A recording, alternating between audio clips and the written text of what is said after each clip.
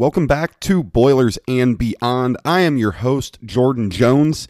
It's late Sunday evening, January 31st, here in West Lafayette, where it's been a snowy weekend, and it was a slower week in the world of Purdue athletics, though we did get to see Boiler basketball come away with a big-time win Saturday evening in Mackey Arena over 21st-ranked Minnesota.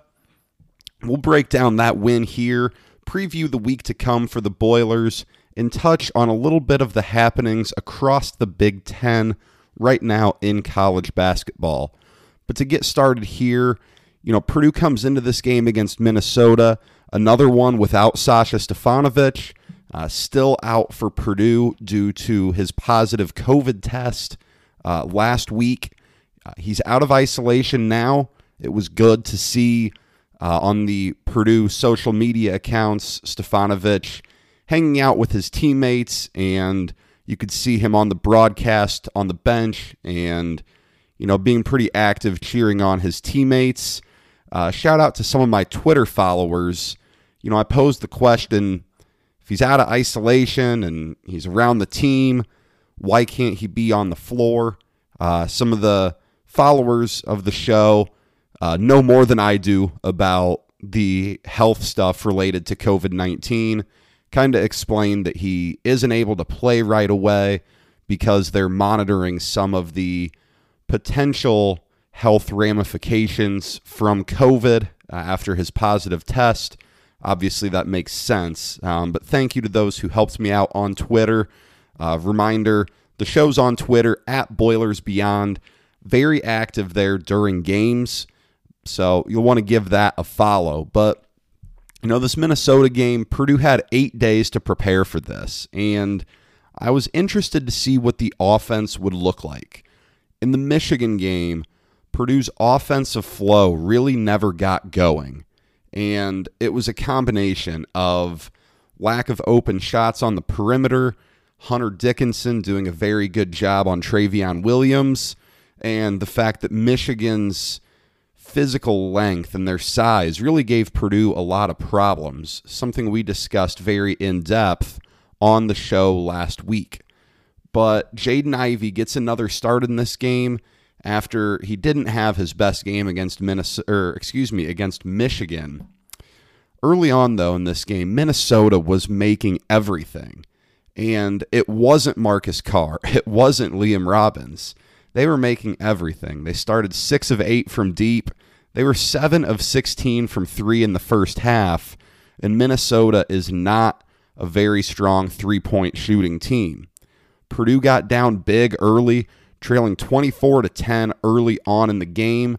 But they crept their way back, only trailed by 5 at the break, in large part because they went 12 of 15 at the free throw line in the first half. That's very, very solid, especially for a team, that has some guys who aren't the best foul shooters.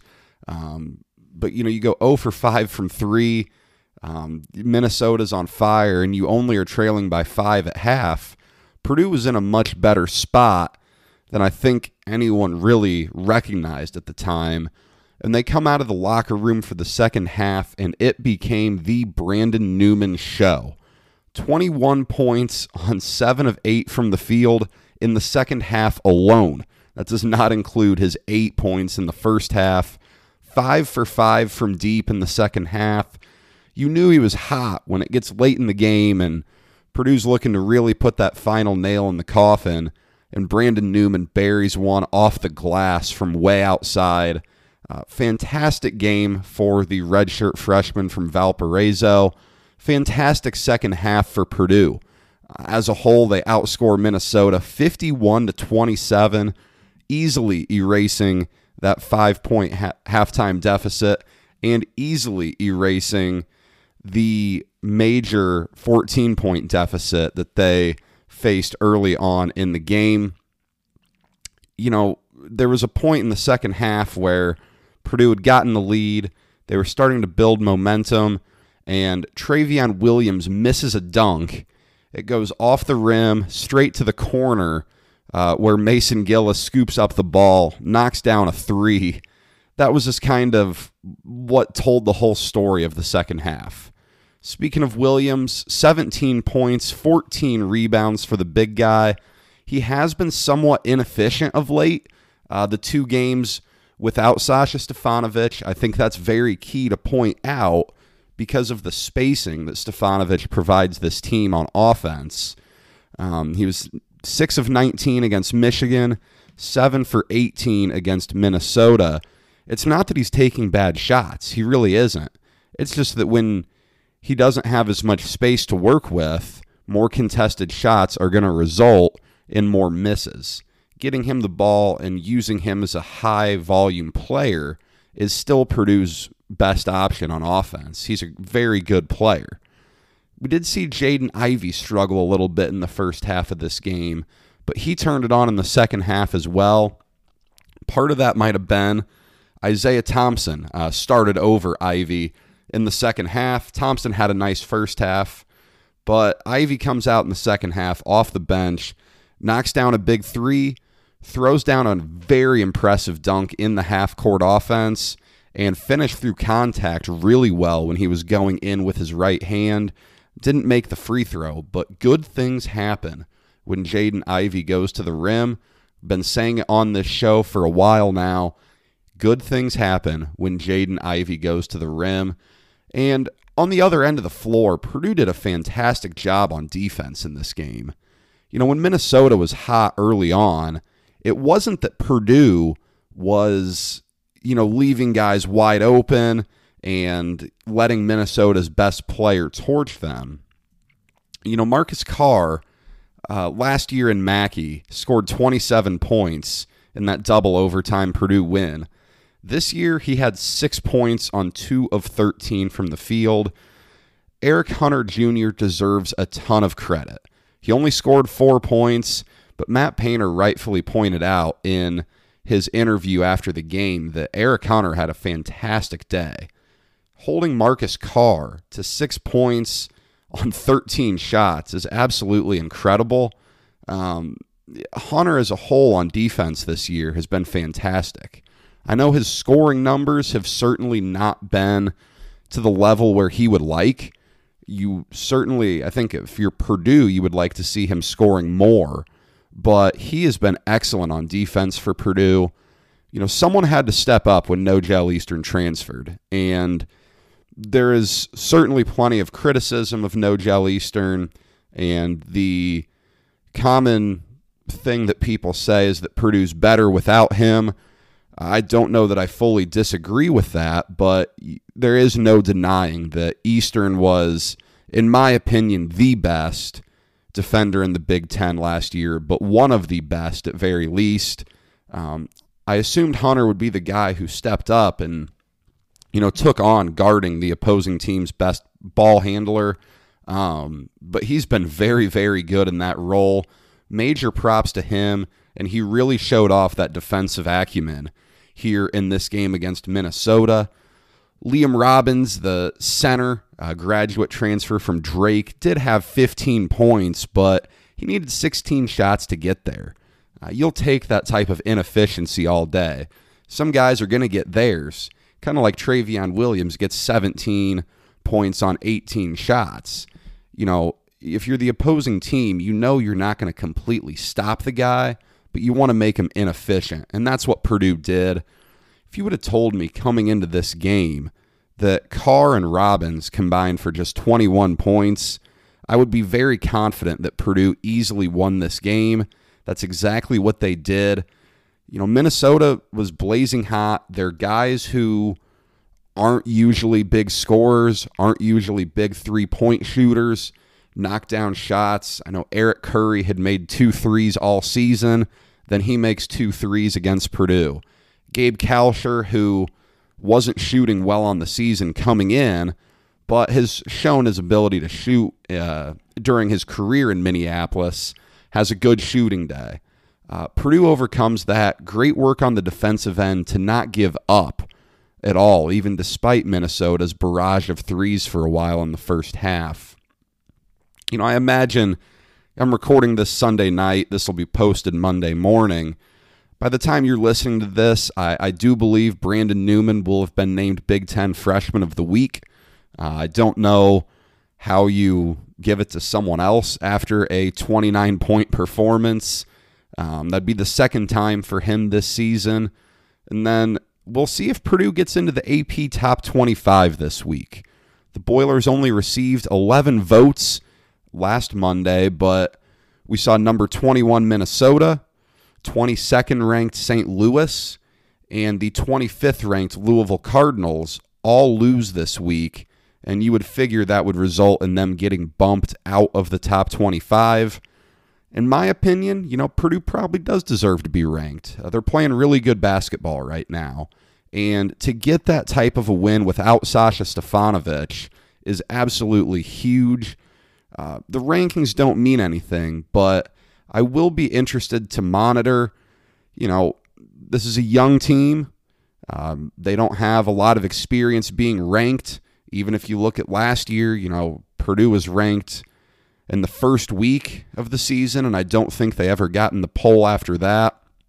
We'll see if they can, kind of keep the blinders up and not let the rankings get in their heads if they do get ranked tomorrow when the AP poll drops around noon Eastern time. What does matter a little more than the rankings is the NCAA tournament bracket projections. We'll start touching on this every week on the show now that we're getting to that time of year as the calendar turns from January to February, and this is moving month. It's like in golf. Saturday's moving day. February's moving month. You go up and down in the bracket based off what you do in February, and you have to put yourself in a position to make those final moves in March.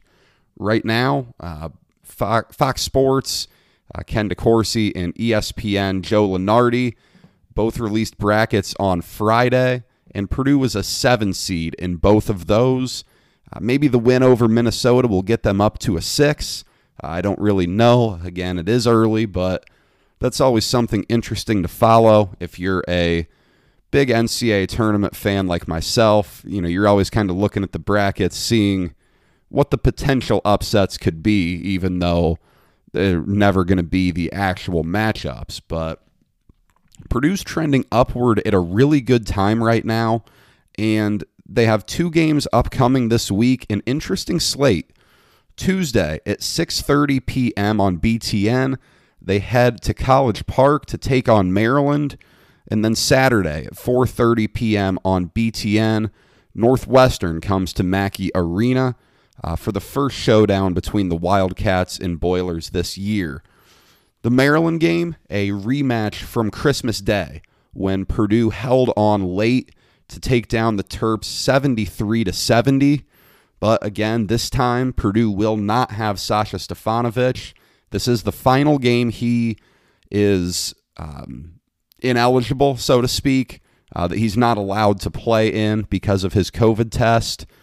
Maryland's been an odd case study this season, though. They're sitting at 9-8 right now, 3-7 in the Big Ten. But the odd part, those 3 wins are at Wisconsin, at Illinois, at Minnesota. That's just really fascinating that this is a fairly young Maryland team. They lose Anthony Cowan, Jalen Smith from last year's team. The year before that, they lose Bruno Fernando. A lot of turnover there, especially with the star power. We're seeing some of the effects of that, but that young group goes out and gets 3 big-time road wins, but they haven't been able to get it done everywhere.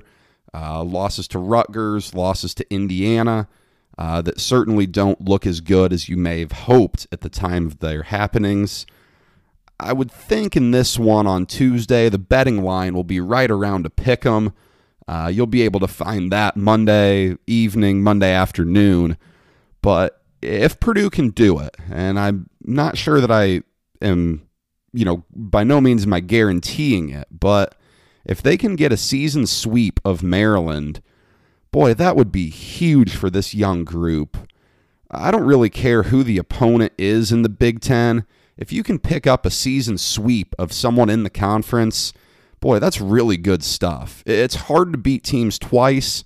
We've seen Purdue already knock a season sweep out against Ohio State, something that, I certainly didn't expect. The Buckeyes are playing great basketball right now. Just really took it to Michigan State today. But against Maryland, Purdue will have to keep its big guys out of foul trouble. That was a major issue the first time these two teams met. Travion Williams got in foul trouble, and then Zach Edey had to play probably more minutes than Purdue would have liked and got in foul trouble as well. The Xfinity Center isn't always the easiest place to play. That 2019 Purdue Big Ten championship team went there. I just remember it was a weeknight game, early tip-off, similar to this one, and Purdue led at half, and I think they scored, maybe a dozen points in the second half, something really ugly. Carson Edwards didn't have a great day, and Maryland really took it to him. But then on the other side, who could forget 2017, a Saturday afternoon game, Carson Edwards, as a freshman, hits 2 free throws late to give Purdue the lead, and Purdue had no business winning that game.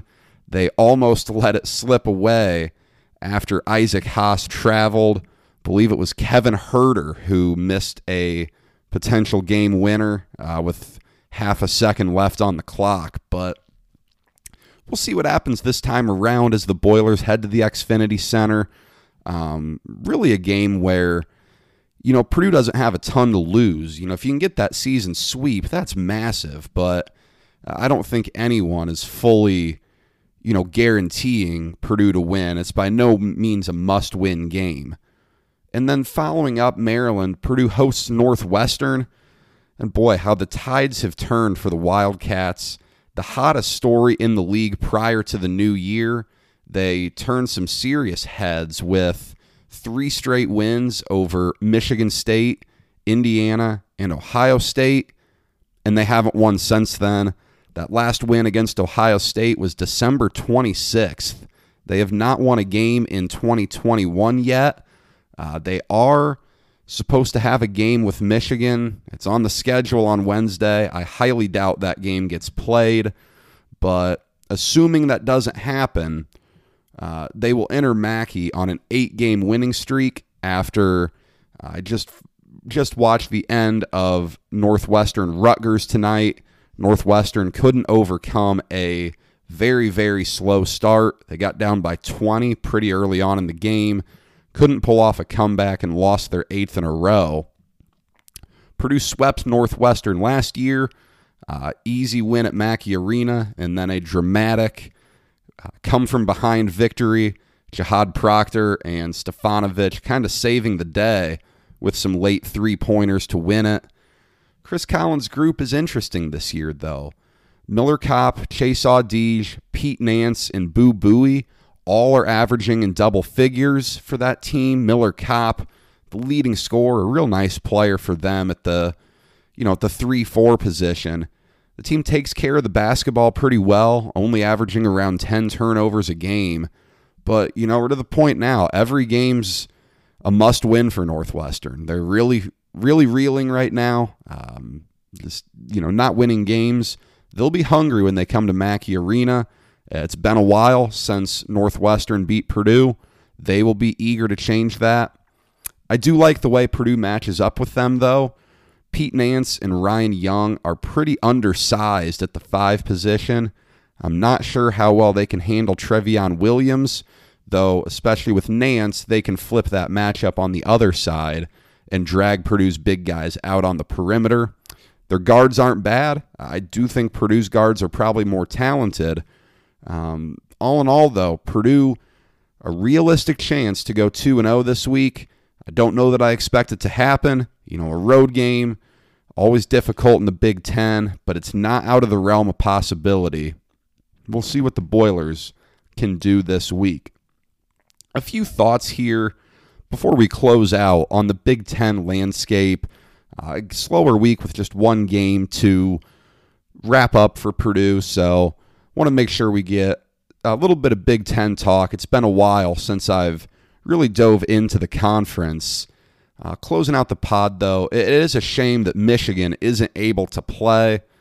They're on a pause for 2 weeks due to a COVID variant being identified in Ann Arbor. I don't know all the specifics there, but a variant of the COVID strain that's been going around. They haven't played since that Friday night win over Purdue now 9 days ago. Supposed to be a 2-week pause. That would mean this week is all off. We'll see if that ends up sticking. I know the players tried to get university administration to allow them to play. The Wolverines are on top of the Big Ten right now, though. It's going to be interesting. I don't know how you really justify making them the conference champions if they're not able to make up some of these games. That's nothing against Michigan. Right now, they're the best team in the Big Ten. But it's this weird thing with the COVID years where, teams go on pause at the wrong time. If you don't have to have the ability to make up all your games, I don't really know how the conference championship is going to work here. We saw how football was handled. It didn't go very well. So we'll see what the Big Ten does there. Friday night, we saw probably the most hyped game in the Big Ten season yet. Illinois and Iowa. The Illini come out victorious. Really good game to watch, but boy, were there a lot of head-scratching decisions down the stretch. I don't know that I've ever seen a goaltending call overturned the way the officials overturned a goaltending call that went against Iowa, went against Joe Wieskamp there in the paint late. And then Brad Underwood tries to put the game away with the ball in the hands of Andre Curbelo instead of Ayo Dosunmu. Didn't make much sense there. And then Iowa gets the ball back after Curbelo turns it over. They need a 3 to tie the game, and they get an early contested fadeaway from Jordan Bohannon. I highly doubt that's what Fran McCaffrey was looking for in that situation, but, kind of a disappointing way to end a pretty good game. Michigan State falling to 2-6 in the Big Ten after a loss to Ohio State. That's unbelievable. They haven't been this bad in the 21st century in 20 years. They do have some big-time recruits coming in, most notably Max Christie coming in next year's class. But, this is just wild what they're doing. Tom Izzo's always been known to be very good in March. You've got Rothstein saying January, February, Izzo, April. But they're not going to get a chance to make anything happen in March at this point. Just not able to get anything done at the point guard position. They don't have many answers inside at the 5 position. Weird things in East Lansing. And then final thought, it's probably time to cancel the Big Ten tournament. It's an event that I know I love, I know many Big Ten fans love, but at this point, the benefits aren't nearly as strong as the risks. The league cannot afford for teams to get COVID right before Selection Sunday. It is an event where you're bringing a bunch of teams together to, play a few games that, in all likelihood, don't make all that much of a difference in the selection picture. The best teams usually win. I know we've had odd years like Michigan going on the run out in D.C. in 2017, but, one of the top teams usually wins. Instead of playing the Big Ten tournament, you can use that week to reschedule some games that may have been canceled. You look at Nebraska, who had a long COVID pause. Purdue would love to get that Nebraska game that was to be played at Mackey Arena a few weeks ago made up. That would be the easiest game on Purdue's schedule in the Big Ten. They would love to get that in. Michigan, as I just brought up, with their COVID pause, you would love for them to get some of the games made up then. I do think it's inevitable that the Big Ten tournament gets canceled. I think most conferences, if not all of them, will elect to axe the conference tournaments this year.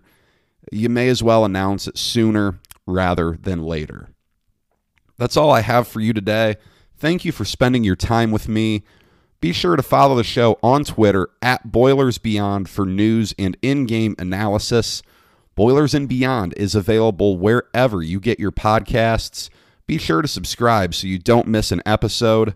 I'll be back next Monday with a new episode to talk about Purdue's games at Maryland and against Northwestern. But until then, let's see if the Boilers can pull off some more wins.